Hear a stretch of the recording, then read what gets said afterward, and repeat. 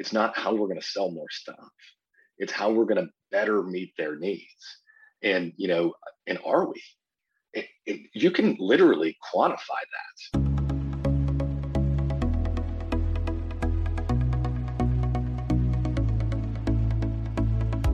You're listening to Banking on Digital Growth with James Robert Lay, a podcast that empowers financial brand marketing, sales, and leadership teams to maximize their digital growth potential by generating 10 times more loans and deposits. Today's episode is part of the Exponential Insight series, where James Robert Lay interviews the industry's top marketing, sales, and fintech leaders, sharing practical wisdom to exponentially elevate you and your team. Let's get into the show. Greetings and hello, I am James Robert Lay, and welcome to the 181st episode of the Banking on Digital Growth podcast. Today's episode is part of the Exponential Insight series, and I'm excited to welcome Blair Gatchell to the show. Blair is the VP of Sales and Growth at Bond.ai, a human-centered AI platform for financial brands powered by its proprietary empathy engine, which drives financial wellness. Welcome to the show, Blair. It is so good to share time with you today, man. Thanks a lot. I'm thrilled to be here. Really looking forward to this. Well, before we talk AI for banking, AI for good, what is good for you? What is going well personally or professionally? It is always your pick to get started here on the show. Well, spring has sprung in Atlanta. Beautiful day here. This is my favorite season. Things start to bloom, and it's just it ends up being beautiful. And I'm hopeful that we are heading towards a path of normalcy, or towards normalcy here. I think it's that idea of hope that really inspires me. I know it inspires the work that y'all are doing over at Bond.ai. Let's talk about that. Let's talk about AI for banking, AI for good, because on the note of AI for good, I want to start off by doing some good, by putting maybe the hearts and minds of others, of some who might be listening, or maybe it's their peers, their colleagues, especially those working on the front line, because I know when some people hear AI, they think, is a robot going to take my job? So what's your take here? How can we do some good to begin with? All right, so I got to get nerdy with this discussion here. Let's do it. So there's two visions of AI, and the first one is HAL 2000, right? The robot that's going to take over the world, and I don't think that's what it is. I think it's the Jarvis suit in Iron Man. So it's augmented intelligence as opposed to necessarily artificial intelligence. Yes. So without the suit, Tony Stark's just a really smart rich guy. We got lots of those. But you put the suit on him, the technology, and all of a sudden he's a superhero. Yes. So I don't think the bots are coming to take the jobs. I think the bots are going to come in to make us superheroes here. I like that analogy. It's the elevation of what I call the human potential. It's allowing us to do even more than what we were previously capable of. It's going to be a tool to, and I'm going to pull from the founder of Four Seasons, to really automate the predictable so that we can humanize the exceptional. What's your take on that? That's fantastic. But that's exactly, the promise of these types of technologies. Yeah. Let's spend our time on the stuff that's really impactful or really difficult, and I'm sure we're going to talk about human-centered design as we go through this conversation. That is the critical element of all of this, and the bot can't do that. Right? You still need Tony Stark to be able to add that human element to the technology. Well, that's where, I'm thinking about this through the lens of what I call the 4 exponential growth environments that I'm really framing my second book around, Banking on Change. We can be spending time learning, we can be thinking, we can be doing, or we can be reviewing. And where I see a lot of us get stuck is in that doing quadrant. But that's where I think we're going to be able to elevate some of the activity, particularly the repeatable and the mundane, to automation, to AI, and that's going to empower us to review, to learn, to think, to do even better. And we're going to come back to human-centered design here in a bit, because I think, to your point, it's about doing important, full, meaningful work that creates value and has an impact. I want to talk about financial stress, because financial stress, it's taking a toll on our society. I'm calling it really the next epidemic. It's the silent epidemic. And we know that 85% of Americans feel some sort of financial stress. That stress actually goes globally. And that stress, what's it doing? It's taking a toll on people's health, relationships, well-being. Where is the opportunity here to maybe remove some of the stress and the anxiety inherently tied to money? So I think you nailed it. I saw a statistic just randomly. 2/3 of Americans right now are living paycheck to paycheck. In particular, coming out of this pandemic, kills productivity. There's definitely a work component there. But what I think is interesting and honestly kind of problematic, in particular in financial services, the financial services has the opportunity to really provide that help, but quite frankly, they're not. Why is that? If I can be opinionated. Yeah, that's what we're here for. We're here for good dialogue, discussion, and discourse, because all transformation that leads to future growth starts by telling the truth. Amen. I'm strong of opinion, and sometimes they're even accurate. So I think the industry is doing it wrong. I think the industry is right in thinking in terms of personalization and even hyper-personalization to drive kind of technology and interactions. But consumers don't want more efficient transactions. That's a table stake. Yeah. Right? You've got to be able to transact quickly, or they're just going to move on to something else. What they really want is help with their money. I saw a survey, it was a couple of years ago now, December of 2020. 2/3 of Americans basically said that they don't see benefit from their relationship with their primary financial institution. Yeah. And the rise of the neobanks is the proof point of that. Wow. And what they really want is that, and frankly, let's be honest, if you have a lot of money, there's a lot of people out there to help you with your money. But the rest of the world needs help too. Yes. And here's the thing. I'm going to talk about being well and doing good too. Helping those people. If you help those people with their finances, they'll return the favor. They'll help you with yours. Well, because finance is at the heart of everything. I always believe if you can transform a person's wallet and the relationship that they have with money, you can transform their life, their physical well-being, their mental well-being. And I think we're seeing a lot of we just need to be aware of what's coming down the pipe. I saw Brian Claggett posted today about this whole buy now, pay later trend. He said in 2022, buy now, pay later is projected to grow by 66.5% to reach 82 billion in transactions annually. But he shares a different perspective. Maybe what we need is a save now, buy later approach to help manage debt, not accumulate debt. And I think that right there, it really flips the entire script on its head, because it's about empowerment. Absolutely. I'm going to have to look that post up. I didn't see it. But buy now, pay later is a huge topic of conversation these days. And sometimes is it good for consumers? Is it bad for consumers? Well, consumers are going to be offered buy now, pay later. Correct. It's really, it really is flipping that script of, all right, what is the best way for, a consumer, like a new refrigerator? If you need a new refrigerator, the one you have has gone on the blink and it's done, you need a new one. So, and this is a great use of AI and technology. Hey, Bond, how should I pay for this new refrigerator? And, the data's there. We can see cash flows. We can see, data that's coming in.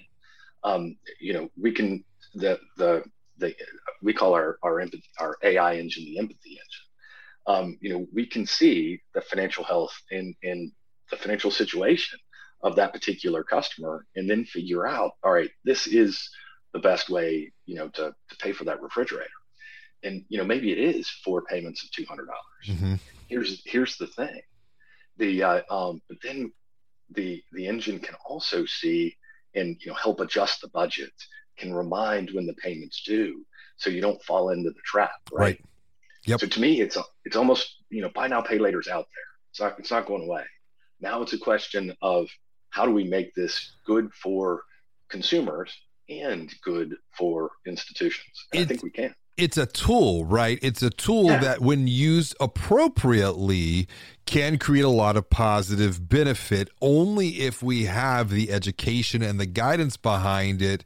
Because otherwise, I think that's where people fall into that trap, and it would be just a negative cycle that compounds upon itself. You mentioned the empathy engine. This is something that I'm very intrigued about. And before we get to the empathy engine, what's the opportunity to really, what I would say, is to inject empathy into the overall experience? Where have financial brands maybe have fallen short when it comes to this idea of empathy? So again, another place I'm strong of opinions. It's called financial services, right? Emphasis on service. A service is a helpful act. And kind of going back to my point about where the industry is getting it wrong. The industry is rightfully pursuing personalization, but then it's to sell. And that's not what people want. They definitely don't want to, nobody wants to be sold anything. Right. They really don't want to be sold by the institution that's holding their money. And what they want is help. And that's what a service is. It's a helpful act. Yes. It's an act of service, and right. It's really leading from a servant heart. I'm curious because this word empathy, it's one that I would say creates a little. You start to see some people shift around when you bring up empathy and leadership conversations and board conversations. When you think about the word empathy, especially in banking, what might others believe about empathy that you would disagree with them on? Sometimes I think people are Googling the definition after I leave, but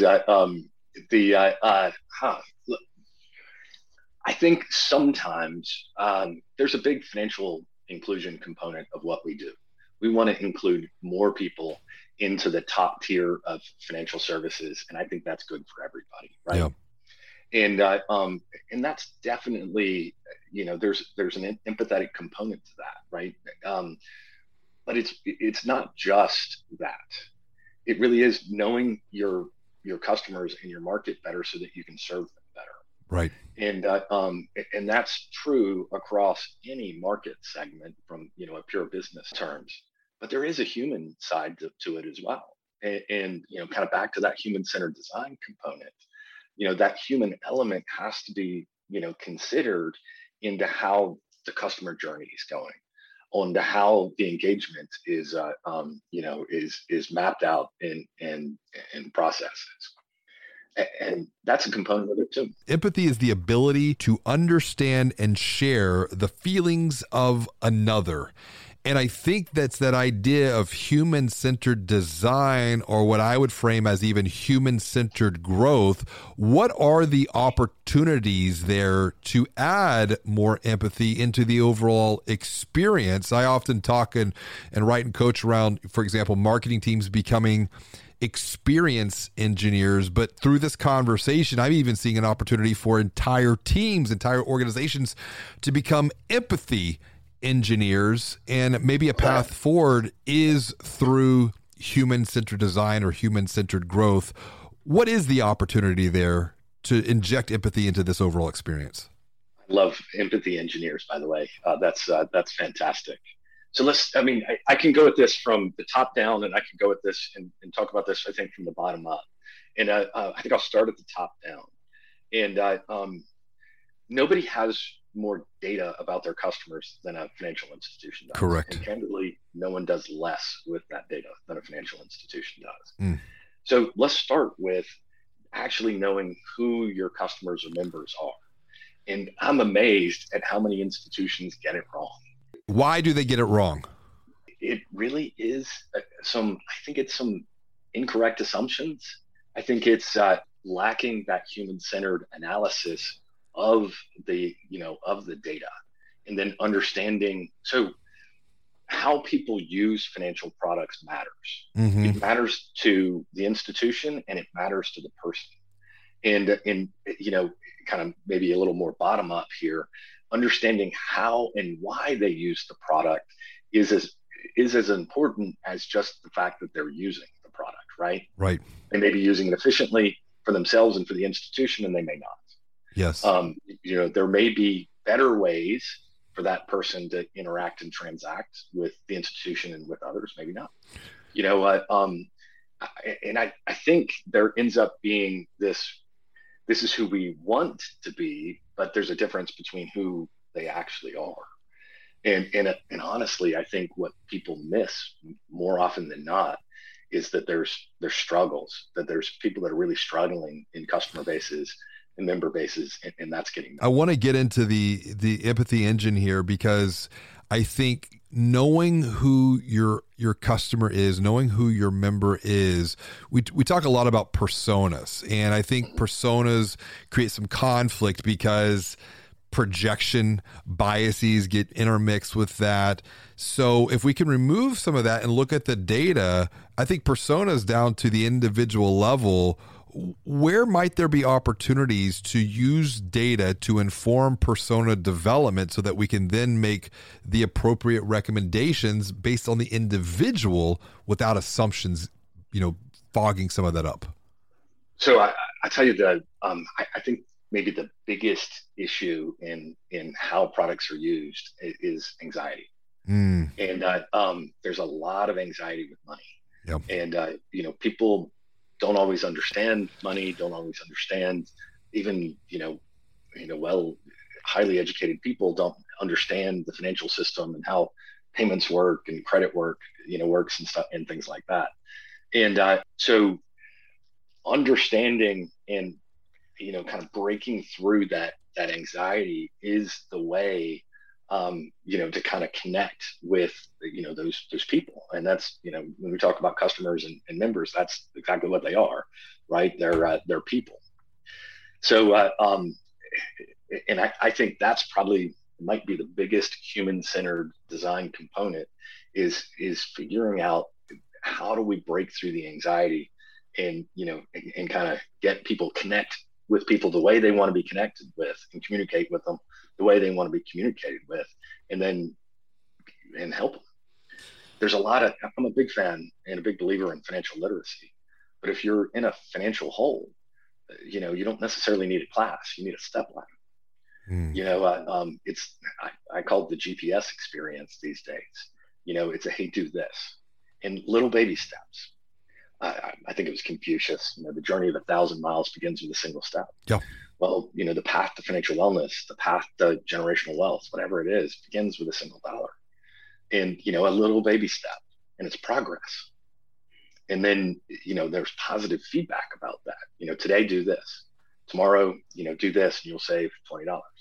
The next day, pay off your high interest credit card debt with, debt consolidation loan. You'll save $900. All of a sudden these things start adding up and it breaks through that anxiety. Digital growth is a journey from good to great, but sometimes this journey can feel confusing, frustrating, and overwhelming. The good news is you don't have to take this journey alone, because now you can join a community of growth-minded marketing and sales leaders from financial brands and fintechs who are all learning, collaborating, and growing together. Visit digitalgrowth.com/insider to learn more about how you can join the Digital Growth Insider community to maximize your future digital growth potential. Now, back to the show. It's what I call the incremental step leads to the exponential growth. It's what James Clear writes about in Atomic Habits, about being 1% better every single day. It creates a compounding effect day after day, week after week, month after month, year after year. I'm curious to get your take on this, coming back to the definition of empathy, the ability to understand and share feelings with another. because I see that there might even be an opportunity to take some of this thinking internally within an organization, because I'm starting to question and ponder imposter syndrome. I work at a financial brand, but yet I'm struggling financially, and there's no one to be put at fault. Like it's not about blame. It is what it is.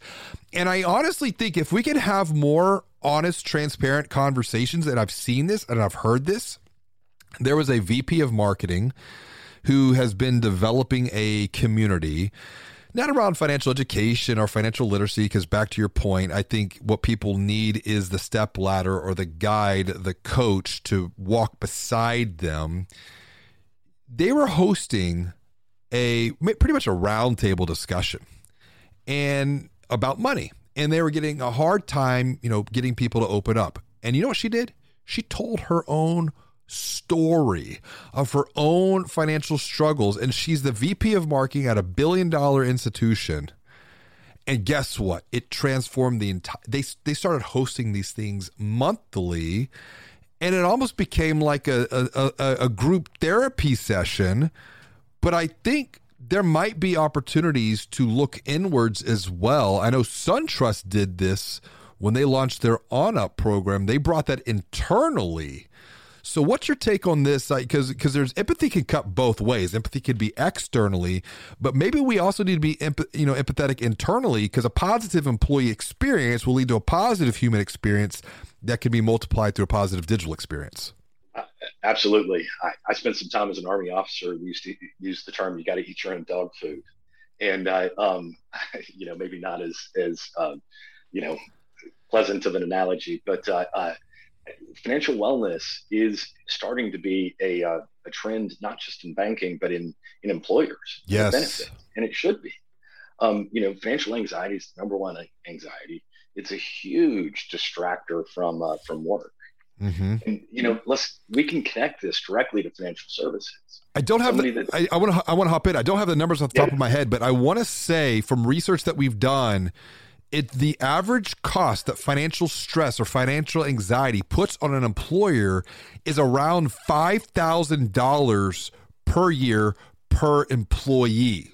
Now multiply that out by the number of employees, and now we actually have a really good use case here. I'm sorry to interrupt, but I just wanted to actually put like a dollar amount so that we could get some context on the toll and the cost that this creates at the organizational level. Absolutely. And so a kind of illustrative story, somebody that's young has a really thin credit file, goes to apply for a car loan, right? They get turned down because they don't have any credit. But in order to have a job, you need a car. In order to have a car, you need a loan. In order to have a loan, you need a job. Right. So they go to one of the buy here, pay here lots, and they pay 20% interest instead of 6%. Yeah. And now they don't have the cash flow for the repairs, right? Or pop a tire or whatever it is. And so they miss work and they don't get paid. And the employer has to fill in whatever it is, right? Time and a half. Fill in, this is cost to everybody. Yes. So we find a way to say yes more often. And there are ways to do that. Technology and data can help, more inclusive, credit decisioning. That person gets involved in the top tier of financial services. This is an asset for the institution, which is a good thing, profitable. Everybody wins except for the, maybe the exploitive lenders out there. This is a good thing, right? And it does have an impact on the employer as well. It should be more than just a transactional paycheck. Mm. And loyalty goes both ways. Empathy goes both ways, Mm-hmm. And it is starting to be a big trend in benefits. But certainly financial services should lead the way there in taking care of their own. Yeah, you lead by example. And I also think too that we'll build stronger cultures, we'll build stronger teams, we'll build stronger organizations by maybe leaning in and having some of the difficult conversations. Look, I've started talking about on the podcast in 2012. I took this organization through a transformational experience. I took on personally 6 figures worth of debt.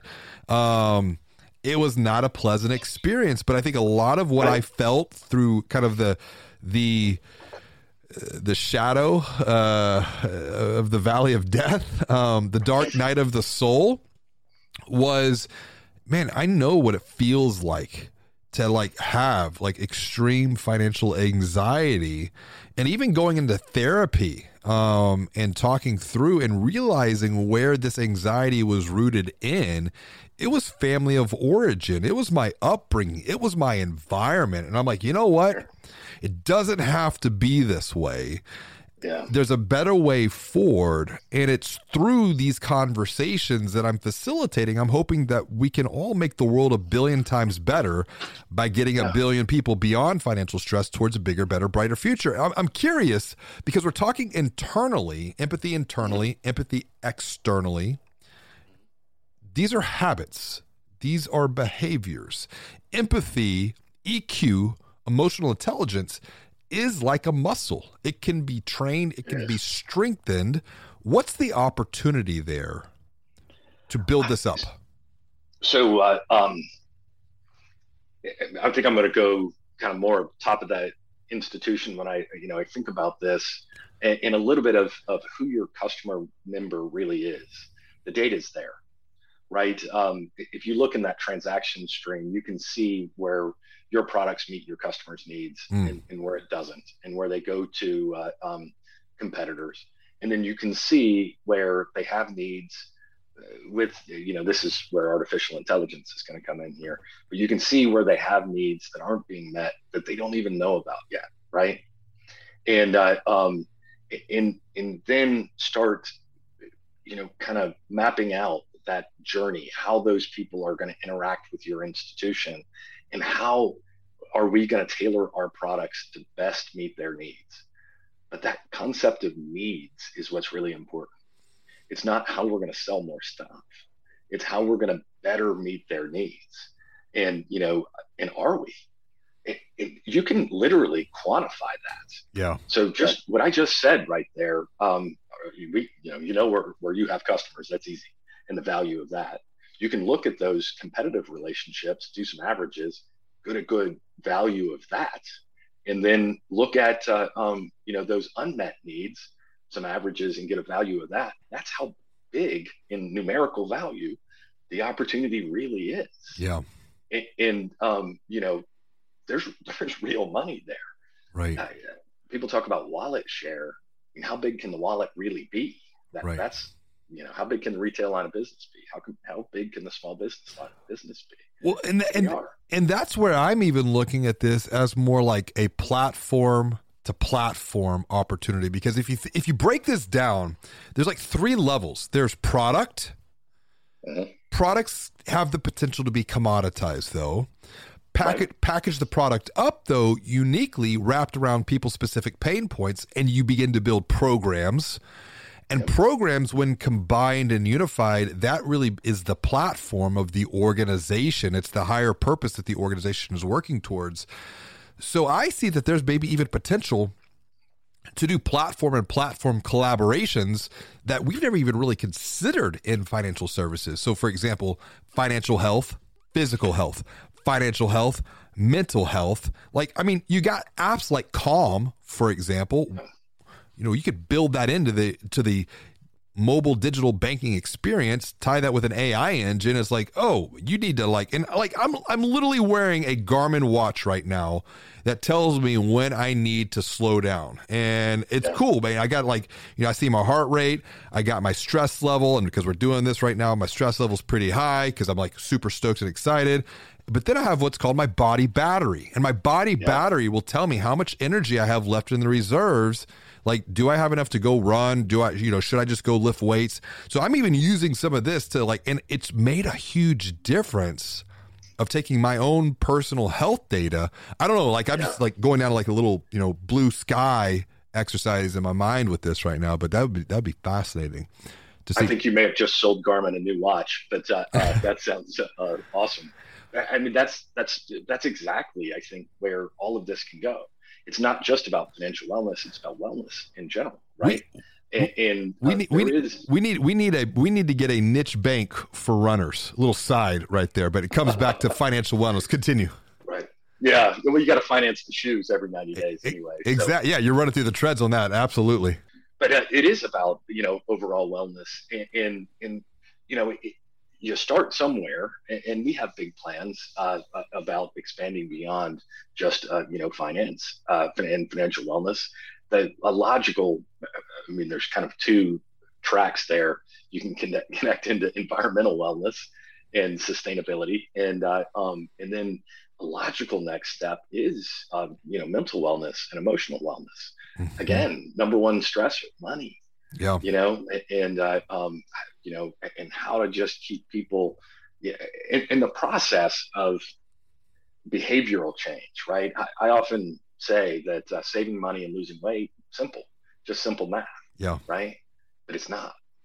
In the behavioral change that kind of needs to happen to kind of make better financial decisions, or that, to start saving money and into kind of, I call it, again, getting nerdy here in video game terms, leveling up. Yep. Right. We want to help people go from, living paycheck to paycheck, to being savers, to being investors, to being, kind of wealthy. We want to help them level up there. People that are struggling financially don't just need to make better budgeting decisions. They're usually really good at budgeting. It's just the least bad decision that they're, that they have to choose. But at the same time, helping, people make better decisions, just like in weight loss. Right. Right. Well, I think that's where, once again, like these platform collaborations, like you got Weight Watchers doing one thing on one side, maybe there's a collaboration opportunity there. I'm also thinking of Joyce Martyr, who's been a previous guest. She wrote a book called The Financial Mindset Fix, a mental fitness program for an abundant life. She's a psychotherapist, and she identified patterns in her practice because there's so much behavioral economics now we can tie up into this, which is why I recommend, leaders at financial brands and fintechs read like the works of BJ Fogg, read Atomic Habits by James Clear, because it really is about these micro improvements, not this massive transformation that happens all at once. It's something that you create these sustainable habits going forward. And speaking about habits and starting small, as we start to wrap up the conversation today, and it's been a lot of fun, and I appreciate, just going down a couple of rabbit holes with you of like the possibilities, because that's where all growth begins. It's like just doing some exploring in the mind. What would you recommend for the dear listener at their financial brand or at their fintech, their bank, their credit union, do to inject empathy into the experience, or to become what we've said today is coined it as empathy engineers? What's something small, something simple that they could just take that first step? I think it was a breast cancer support, and there's people walking. I saw it, like military guys walking in pink high heels. Let's walk a mile in somebody else's shoes, and think in terms of how specifically, different people interact with your brand, and how do they transact, and look at it from the other perspective. I mentioned before, I started my working career as an Army officer. They do a fantastic job of teaching like tactical thinking and planning, or in business, we call it strategic. But one of them is to see the battlefield through the enemy's eyes. Well, you have to see, in any business, you have to see the journey through your customer or your buyer's eyes. And it's a bit of a mental kind of process, but it's very valuable. And think about that. All right, how and why do people transact with us? What is our value proposition? Why? And you got to be really critical there and challenge yourself. What do we offer? Why do people choose us? Right. Why do they stay? Just because they're too lazy to leave. Why do they choose us? And I think that perspective is a good way to start. That doesn't involve technology. It doesn't involve big capital expenses. Just trying to change your own mental perspective. Yeah, it really is. Because I think, here's the thing, when you begin to see things differently, that's when you begin to think differently. But just because you think differently doesn't mean that you're going to do differently. The bridge the gap between the thinking and the doing, it's the feeling, it's the emotion, it's the empathy. So for me, like, transformation has 4 steps: see different, think different, feel different, and then do different as a result. Because I think a lot of times it's, we make decisions based upon feelings and emotions. Just because I can philosophically hold a thought in my mind, but that doesn't always translate into action on the other side unless there's some type of an emotion spark. Energy, which, what is energy? Energy is, emotion, energy and motion right there. So to me, like, it's that idea of see, think, feel, and then do, which comes back to this idea of human-centered growth, human-centered design. Blair, this has been a lot of fun. If someone wants to continue the conversation we've started, what's the best way for them to do that? Bond.ai on the web. You can look us up. I'm on LinkedIn. I think I'm the only Blair Gatchell out there. Aren't many Gatchells, and certainly aren't many Blairs either. And, Blair at Bond.ai if you want to send me an email. I would love to continue this conversation. It's an important one. It's one that I'm hoping that we can have more discussions around at a macro level to help people see different, to help people think differently, then to feel differently, and ultimately do differently, because together we can make the world 1 billion times better by guiding 1 billion people beyond financial stress towards a bigger, better, brighter future. Blair, thank you so much for joining me for another episode of Banking on Digital Growth. Thank you, James. It's been a real pleasure. I've enjoyed this. Hopefully we can do it again sometime soon. Let's do it. As always, and until next time, be well, do good, and make your bed. Thank you for listening to another episode of Banking on Digital Growth with James Robert Lay. To get even more practical and proven insights along with coaching and guidance, visit digitalgrowth.com/insider to join a community of growth-minded marketing and sales leaders from financial brands and fintechs. Until next time, be well and do good.